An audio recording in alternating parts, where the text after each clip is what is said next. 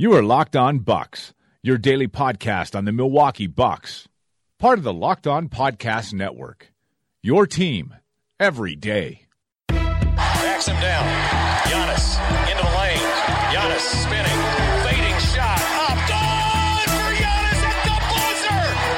Bucks win it.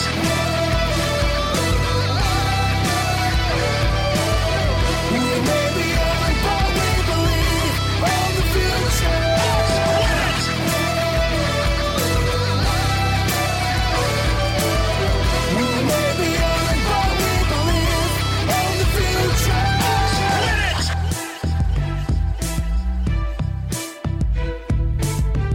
it. Welcome to Locked On Bucks. I'm Eric Name, Milwaukee Bucks reporter at ESPN Milwaukee. And joining me as always is my good friend Frank Madden. Frank, I would ask how you're doing tonight, but I think I have a pretty good idea. That's how I'm doing, Eric. I mean, I don't know why I get emotionally vested in Bucks games, given, you know, my life motto is, as a Bucks fan, to never trust the Bucks. But, you know, I mean, this road trip, it's such a huge, going to really set the tone for obviously whether this team can potentially get a more favorable matchup in the playoffs, potentially maybe even save their first round pick this year. But again, you know, tonight, it's just like, can they go more than one or two quarters without kind of just stumbling and getting in their own way? It just doesn't seem like it. And tonight, you know, bad start, exacerbated by the Clippers hitting everything, but I mean, lots of just blown assignments and wide open threes in the first quarter. Where did the Clippers hit 7 threes in the first quarter, 8 threes in the first 11, quarter? Yeah. You know, just you know, setting themselves up to get boat raced defensively. But you know, again, they played much better in the middle two quarters. Certainly when Milos Teodosic went out of the game with a foot injury, that seemed to really spark them, because suddenly the Clippers started playing a lot more one-on-one offensively. The ball stopped moving a lot for them offensively, and the Bucks started getting things going a bit off of transition. And you know, they had a chance. They were up 88-83 with 4 minutes into the fourth quarter, something like that, and then just completely fall apart. Bad shots, turnovers, you know, unable to get anything going offensively, and just, you know, like you tweeted out, overhelp, wide open threes, a couple off the dribble threes from my, you know, nemesis Austin Rivers, and you know, again, just you know, 27-16 in the fourth quarter. I mean, yeah, you're not going to win road games in the NBA if you are getting outscored 27-16 in the fourth against, you know, a potential playoff opponent team in LA. So, you know, again, the three ball really hurt them again for the second time in 2 weeks. They contained DeAndre Jordan for the most part. But you know, otherwise, just a really frustrating start to a crucial road trip. And with Miami throttling Cleveland tonight, the Bucks are back in their comfy 8 seeds, which you know, again, I don't know if they're going to be able to shake it. I mean, they're most likely going to be there based on all the projections. So they're going to have to go win some games they're not supposed to. And tonight was a great opportunity, and obviously didn't happen. Yeah, I think you tweeted it out today. Our friend Jacob Goldstein will tweet out the playoff odds, and I think 62% to be an 8th seed. So yeah, that's where it would say it. And after we were done recording last night, we actually had a conversation, which is kind of rare, but as we were talking through stuff, once we were done recording, it was just like, that Spurs win could have been a big one. That could have been one of those games that you weren't supposed to win. And then if you somehow manage to split this road trip, which again, Lakers and Nuggets aren't great teams, but you do struggle, or the Bucks regularly struggle in Denver. So I mean, when we talked through it, like, this Clippers game was kind of the one you had to steal, because you're probably going to lose against the Warriors on Thursday. Kevin Durant will be back in that one. So, and I don't even know if stealing would be the right word. Like, you were up 88-83 with 8 minutes left, and again, this is the NBA, and a 5-point deficit is nothing.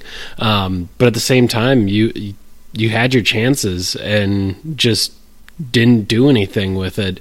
And like you said, it was that overhelp and just every I guess kind of what I was saying on Monday, that Spurs team is a team that plays a brand of basketball that allows the Bucks defensive scheme to get away with some of their bad habits. Like, that Spurs team isn't going to take advantage of you with 3-pointers. They're not going to take advantage of spreading out all the way to the corners because they just don't have the shooters. They're not going to hit you with a ton of spread pick and roll. And I know our friend Dean Maniata at All the Bucks had mentioned the Clippers ran a Spain pick and roll.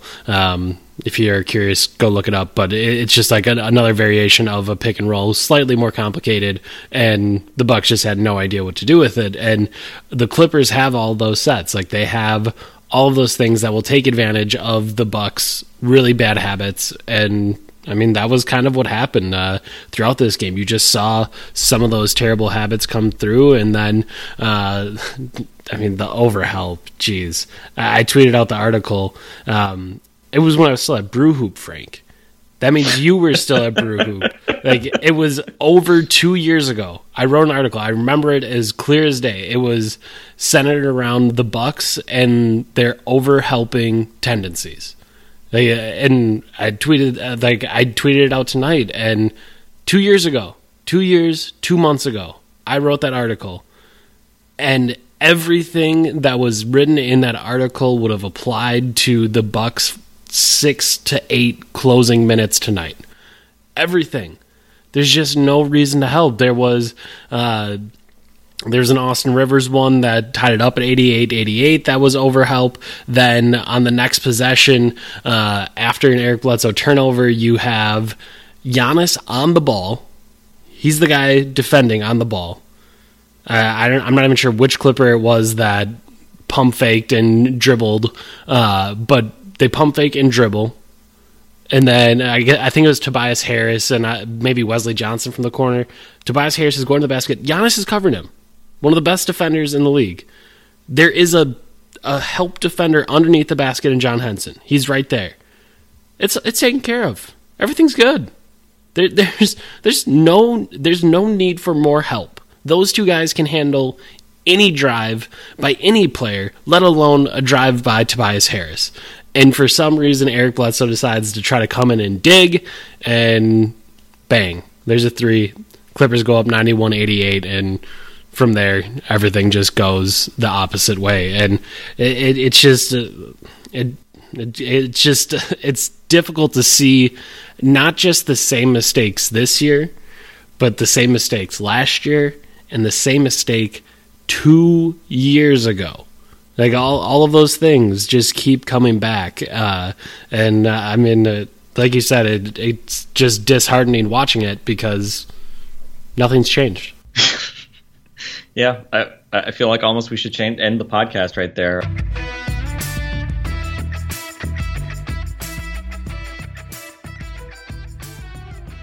You know, I think just going through some of the pluses, I mean, Giannis started slow. I mean, Sindarius Thornwell did a really good job on him. Yeah. And thankfully, I don't think Thornwell played at all in the second half or played only limited minutes. But Giannis hit an early 3. And then I think he started something like 2 out of 6, 2 out of 7, something on that order. But then came out in the third quarter looking more aggressive and, final line 26 points on 10 out of 16.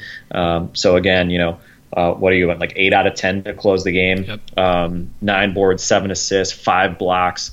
Did have 4 turnovers. But, again, Giannis kind of doing everything he can. Some of his defensive possessions, I mean, those 5 blocks were, again, it's just frustrating because it's like when things went well, oftentimes it was just like sheer Giannis being incredible and otherworldly and, not because of some sort of like great team concept or something like that.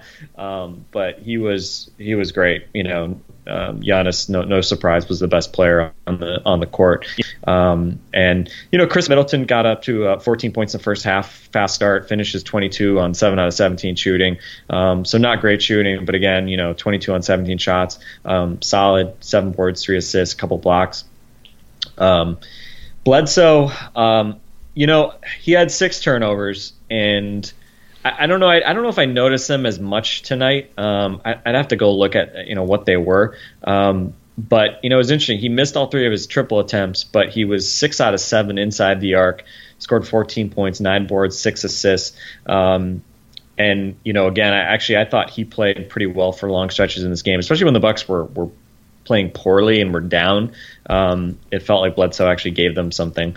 And maybe that was motivation against his former team or whatever. But I don't know. I mean, again, like it was kind of a similar, kind of typical Bledsoe line in a lot of ways. But even though the turnovers were ugly, I thought he at least gave them some you know, good minutes. And I think the problem was obviously, other than those 3 guys, you know, Jet, 4 out of 7, hit a couple threes, 5 steals for Jet. Very nice, you know, as long as he's starting. The steals that you see Jet get, do you notice anything about them, Frank? Because I tend to notice something about him. He typically tends to be in the passing lane. And he also typically tends to not be looking directly at the basketball. So someone's dribbling, and he baits them. And instead of trying to dig in for a steal, which almost never works, he stunts and recovers. And he's in a passing lane, as though that's a thing you do when you play defense. Like, it's kind of mind-blowing, because apparently most of the rest of the team hasn't figured out that's when you get steals. And that's when you get the fast break attempts. Like, when Prunty first took the job, like, that was how they were getting their steals. It was on the backside in passing lanes, and that's why they were being able to get out and run, because your steals were coming from that rather than digging in for a steal and then having to somehow corral the basketball, and then you don't have a fast break attempt. Like, again, I don't like extolling the virtues of a 40-year-old shooting guard that shouldn't be on the floor, but damn, watch him play, guys, because that dude gets it. Yeah, and you know, Sterling Brown has been a guy who has lost minutes because of Jet getting extended minutes. Jet played 32 minutes tonight. Brown did play 9 minutes, and actually I thought gave them a nice shot in the arm when he did play. Didn't score a point, only took 1 shot, a corner 3 that he missed. But I thought he actually brought some of that kind of like defensive edge that they've been missing. And again, it's just like, you know, I don't know. I mean, it's just, I just struggle. It's like, you know, Dean, our friend Dean, you know, made a comment about, you know, Sterling Brown losing out minutes to Brandon Jennings and Shabazz Muhammad. It's like, wow, are we surprised that the Bucks defense has completely gone into the tank since that happened? I mean, that, you know, again, like, it's not like the only reason, obviously, but again, I mean, Sterling's an MFer. He brings them some edge, and you know, those other guys don't bring any of that. Right? Another thing, it's weird. I'm trying to think, when does Brandon Jennings play well? He's had 2 really good games. And those were against G League teams. Oh, dudes that are in the G League or like now not on NBA rosters. Weird that he's been good those games, and then those, like, when he plays actual, you know, NBA players, it doesn't go as well. I don't know. It's just weird how that works out. Yeah, 12 minutes tonight, 0 for 2. Literally had nothing else in the box score. Actually, in my box score, I have 30 business decisions, which seems like a lot to rack up in 12 minutes. But just moving out of the way. There was one play where he was like the only guy like in the paint, and literally nobody cared. And I don't know, I forget who it was. There were like 3 uncontested drives down the middle of the lane for dunks in this game, like in the early part of the game, that were just like maddening. And I remember Brandon was standing there for one, and literally, I mean, Brandon is basically the equivalent of like one of like me, because you're bigger than Brandon Jennings. Like me standing in the lane, like hoping to stop an NBA player. I mean, he's obviously not going to be able to do anything, but obviously, you know, the Matador stuff on the perimeter is also not great. The defensive indifference of a lineup that contains Jennings, Parker, and Muhammad is, man, next level. Like, it's incredible. Like, and you keep seeing those guys on the floor together, and I understand that you do only have a limited amount of guys, and it is nice to have a point guard to bring the ball up the floor at times instead of Jet and making Giannis do it. But those are 12 minutes you can cut and give to Sterling Brown. Like that's just the way it is. Like I get it's a good story. He's had some good games against bad teams. He does push the pace at times. It's just an overall net negative. Like it's not helping out your team because it just takes you out of any rhythm that you might have had and any defensive flow that you had going. It's just gone as soon as he hits the floor. Looking at some other guys, I thought Zeller gave them some good minutes in the third quarter and beginning of the fourth, including when Boban came in for a 4-minute stretch. Boban did score 5 points in 4 minutes, but I thought Zeller, they forced some turnovers. Zeller had one of the more comical fast breaks. It was like a 3-on-1 fast break, and Tyler Zeller leads it, jumps up in the air, pins himself under the baseline and somehow kicks it back to Giannis for a dunk.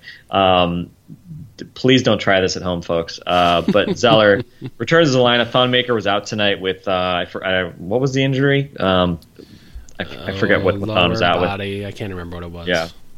Either way, I don't think they missed Thon tonight. Zeller again.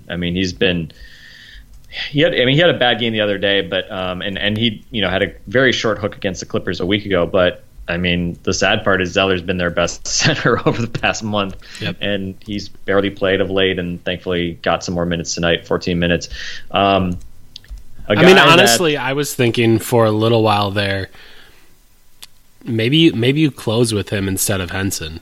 Just with the way that Zeller was going, how the defense was, defensively and offensively, it seemed like things were kind of flowing. And again, I know that Zeller is coming off an injury, and obviously I don't know if you want him to play. I think it would have been something like probably 18 minutes consecutively. That's not something I ever like to do, but especially with a guy like him. But man, it just felt like, and again, that it could have been just pure happenstance that when Henson came back on the floor, all of those things seemed to be less crisp. Yeah, and Henson was not bad tonight. No, like a week ago, when DeAndre just destroyed him and everybody else. Tonight DeAndre 12 points on 9 shots, 16 boards. That's pretty much average DeAndre Jordan night. He's good, right? That's what he does. Henson was fine, though. 8 points, 8 boards. Yeah. He had more defensive rebounds than DeAndre had offensive rebounds, which is a sad thing. But, actually, the Bucks had a defensive rebound rate of 82% tonight, which is way better than we've seen in some of these previous games, including on Sunday, and I think in that Clipper game as well previously. So, again, there's at least something to take from. But, again, they just gave up too many open threes, and obviously, some of this other stuff just couldn't outweigh it. Defensively, 12 steals, 11 blocks. You obviously love to see those kinds of numbers. That's how you get out and run. Bucks 23-14 edge and fast break points. But again, just some of the execution was just. Giannis was it in the fourth quarter? Giannis had two passes, one where Jabari was supposed to go to the corner, or I don't know, he threw it between Jet and Jabari, and it seemed like Jabari didn't go to the right spot, and Giannis just threw it between them, and he had another where he just airmailed one into the stands, and it just really frustrating, and probably nobody embodied frustration tonight more than Jabari Parker, who was, offensively could not have had, he's never had a worse offensive game than this, right? He was 1 out of 12. 0 for 4 from 3 in 19 minutes, 2 points. And to be honest, it was terrible because he actually decided to go and make some decent plays defensively. I'm not going to say Jabari was good defensively, but he picks up 3 steals, a block. He was active, kind of, basically kind of packing down when the defense had to collapse, and he actually had some active hands, and made some plays that way. And the crappy part was, it was Joe Prunty felt I have to keep playing him because he's actually being okay defensively. Meanwhile, he's just completely driving your offense into the ground with all these missed shots. And he missed a dunk in the first quarter. He missed layups in the fourth quarter. He wanted a lob from Giannis. Giannis threw him a bounce pass, and he flubbed that. And he was then telling everybody, including Giannis, that he should have thrown a lob going to the huddle after a timeout. And I think you were saying that the lob really wasn't there, and a complete burn the videotape game for Jabari Parker, who again, I mean, it sucked because everybody else was playing actually pretty well early in that fourth quarter in particular.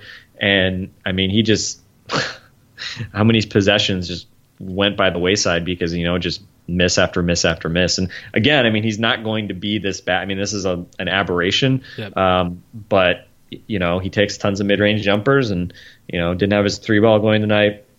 I mean, I'm not going to say that Jabari Parker should stop shooting, especially when he gets great looks, but this was just terrible. And another one where he didn't shoot and ate a 24-second violation after getting the ball with 5 or 6 seconds left. Again, it's just a depressing night to watch Jabari Parker play basketball. And again, just one of those what if type things. Like if Jabari Parker is just like a normal Jabari Parker shooting night, you probably win the game. But instead, the starters, and especially Giannis and Chris, just no help offensively. And again, you just tough. This was by far the Bucks' worst offensive game in quite some time. Also, their best defensive game in quite some time. 98.5 offensive rating, a 105.5 defensive rating. I think it'd been 8 or 9 games, maybe 10 games that they'd had a 115 offensive rating or better in. So they had this great streak of offensive success. And tonight again, 6 out of 23 from 3. Just really rough. One thing I will say though, they ran a play to get Chris Middleton an open 3 in the first 3 minutes of the game. And it was oh, that's pretty cool. What's that? Your best 3-point shooter who's shot 40% of his life, you actually try to get him a play where he gets a wide open 3-point look? Amazing. Weird how that works out sometimes. Yeah. And that was a guy that deserved a golf clap. So. Yeah.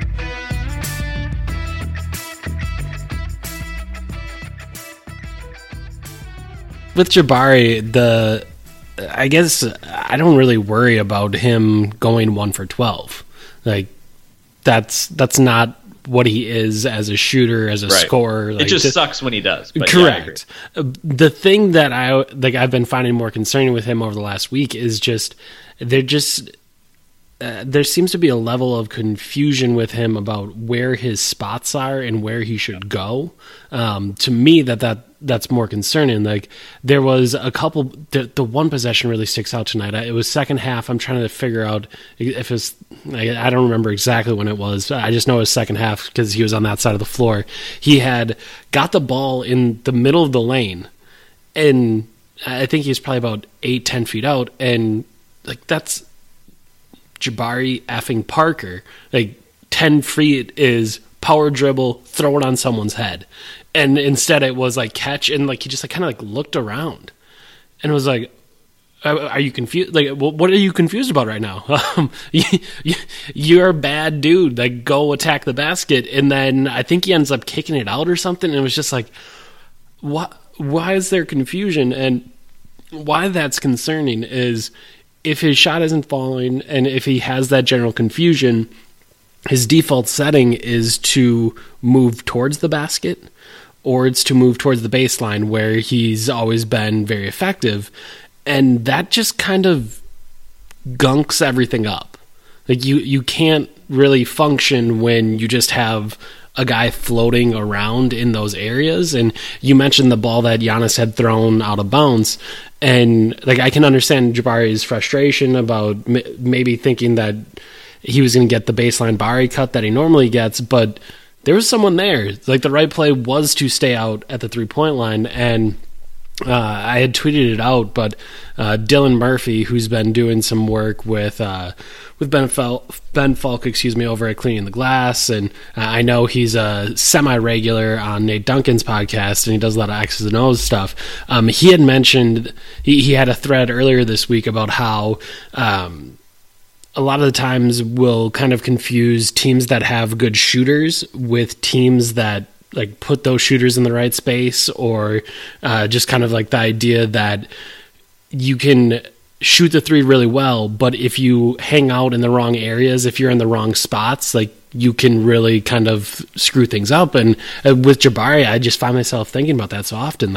He's a 38% 3-point shooter. At the 4, as a 4, that's more than enough to be a stretch 4. That's more than enough to have people's attention, but he so rarely just stays in those spots and is able to, get that full effect of the gravity. Like he's always attacking, which is nice, but on nights where the shot isn't falling or he has a general lack of flow, like it just becomes difficult. Like the offense it's difficult for everyone because there's just so much in that area. So that was just one thing I was kind of thinking about with Jabari. Like I don't care that he was 1 for 12. Keep shooting, Jabari. Like you're great.